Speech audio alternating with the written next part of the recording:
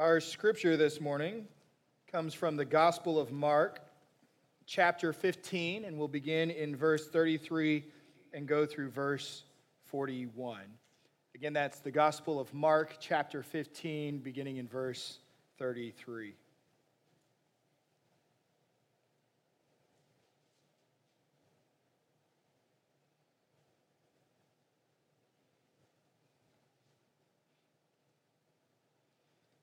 Hear now the reading of the gospel.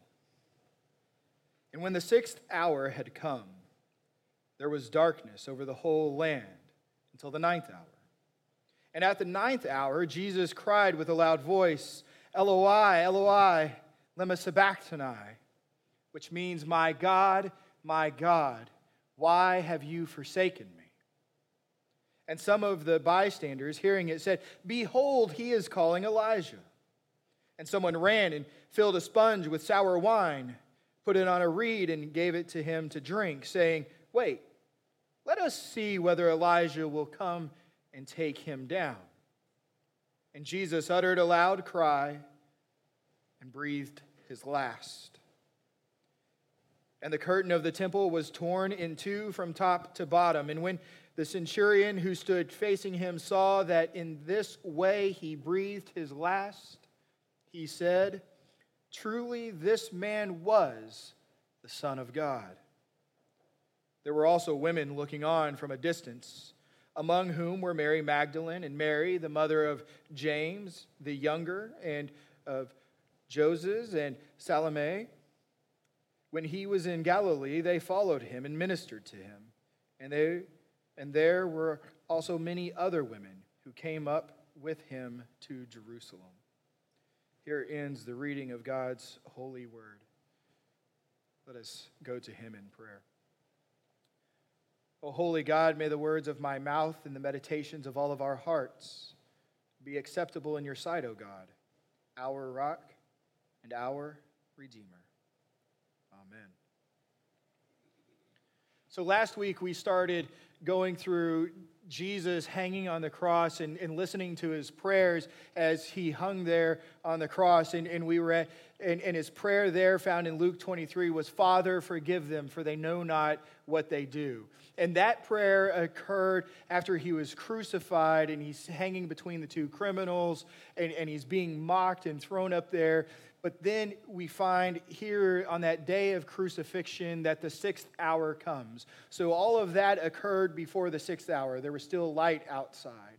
Now at the 6th hour, the gospel tells us that darkness came over the land.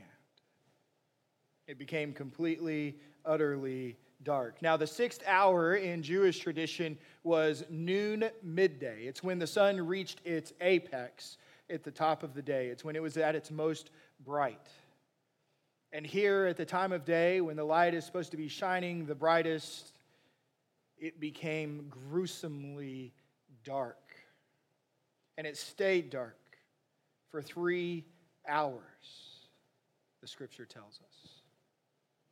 Now we are to understand when reading this that the darkness that overcame Calvary that day for those hours was not the absence of God.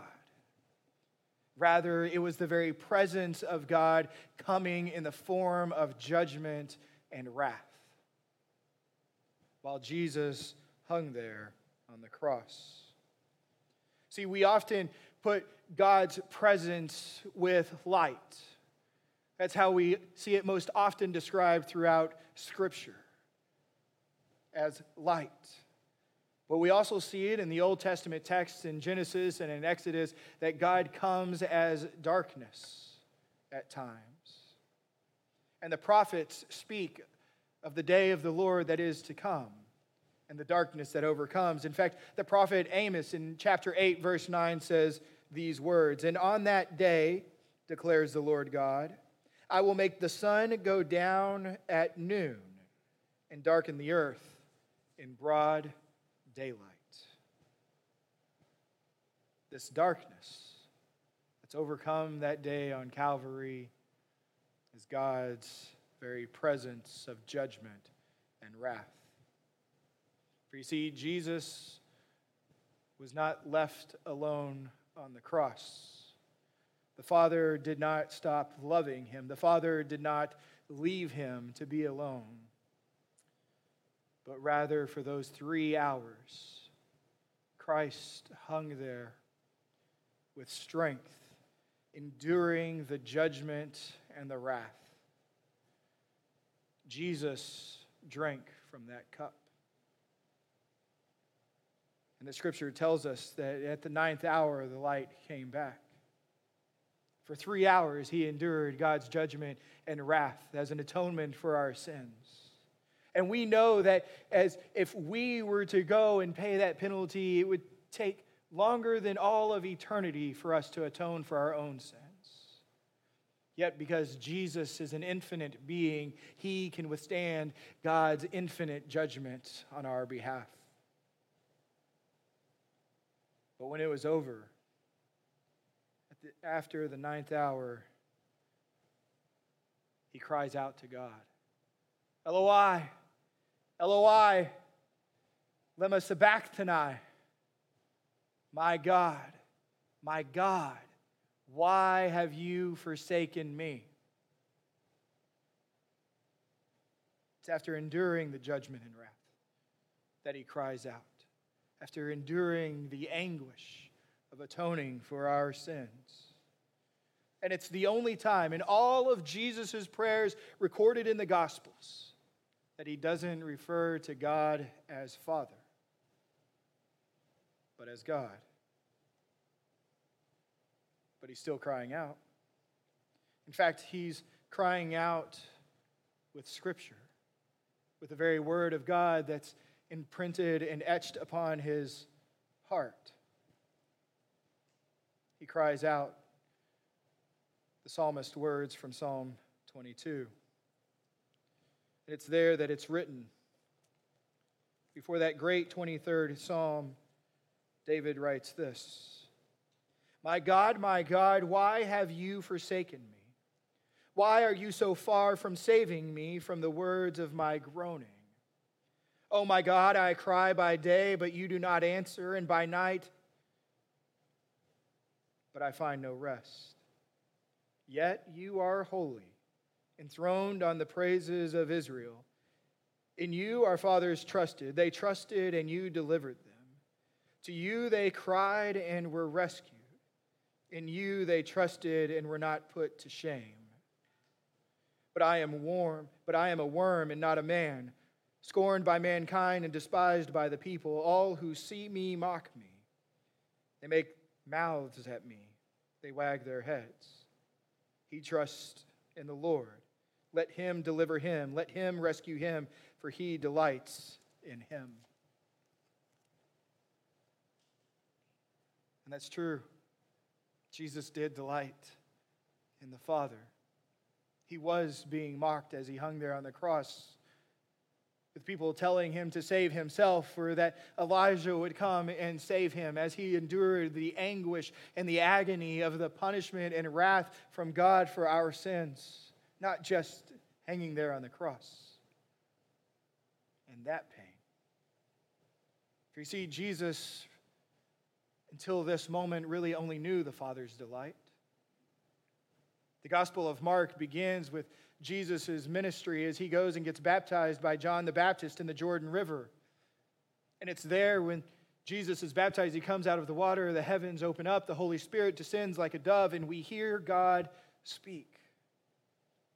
This is my Son, with whom I am well pleased.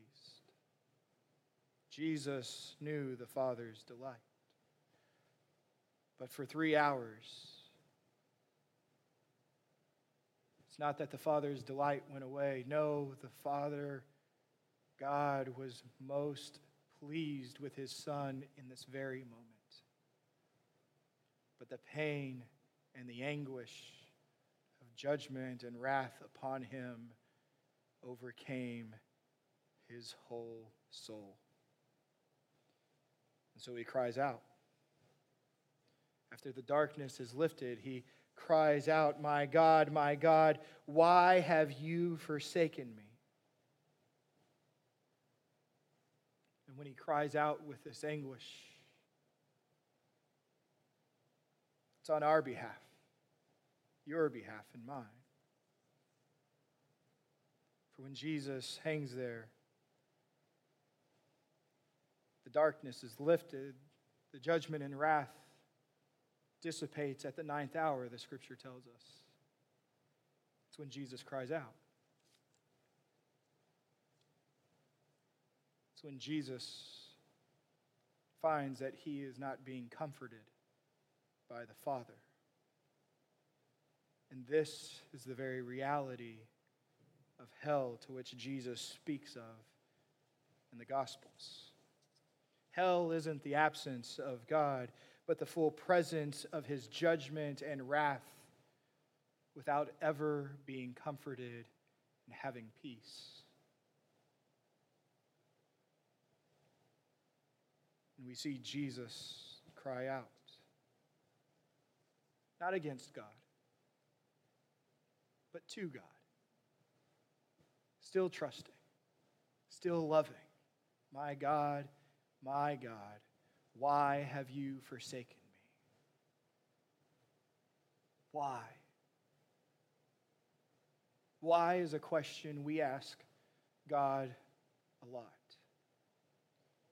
Why did this happen to me, God? Why am I going through this, God? And here it is. We have a beautiful Savior who understands that hard and difficult question, why? But as Jesus cries out to God, asking, why have you forsaken me? Why? Jesus knows why. Why? The people all around heard this cry, why? Do you know why? Why Jesus cries? To justify us, to save us. Why? Because of his great love for us. Why? For God's glory, to save sinners of all time from punishment. So we hear Jesus cry, my God, why have you forsaken me? Why? For our eternal good. At the cross, God is glorified. At the cross, Jesus is glorified. At the cross, we see, we hear, and our heart knows without a shadow of a doubt. Yes, Jesus loves even me. Amen.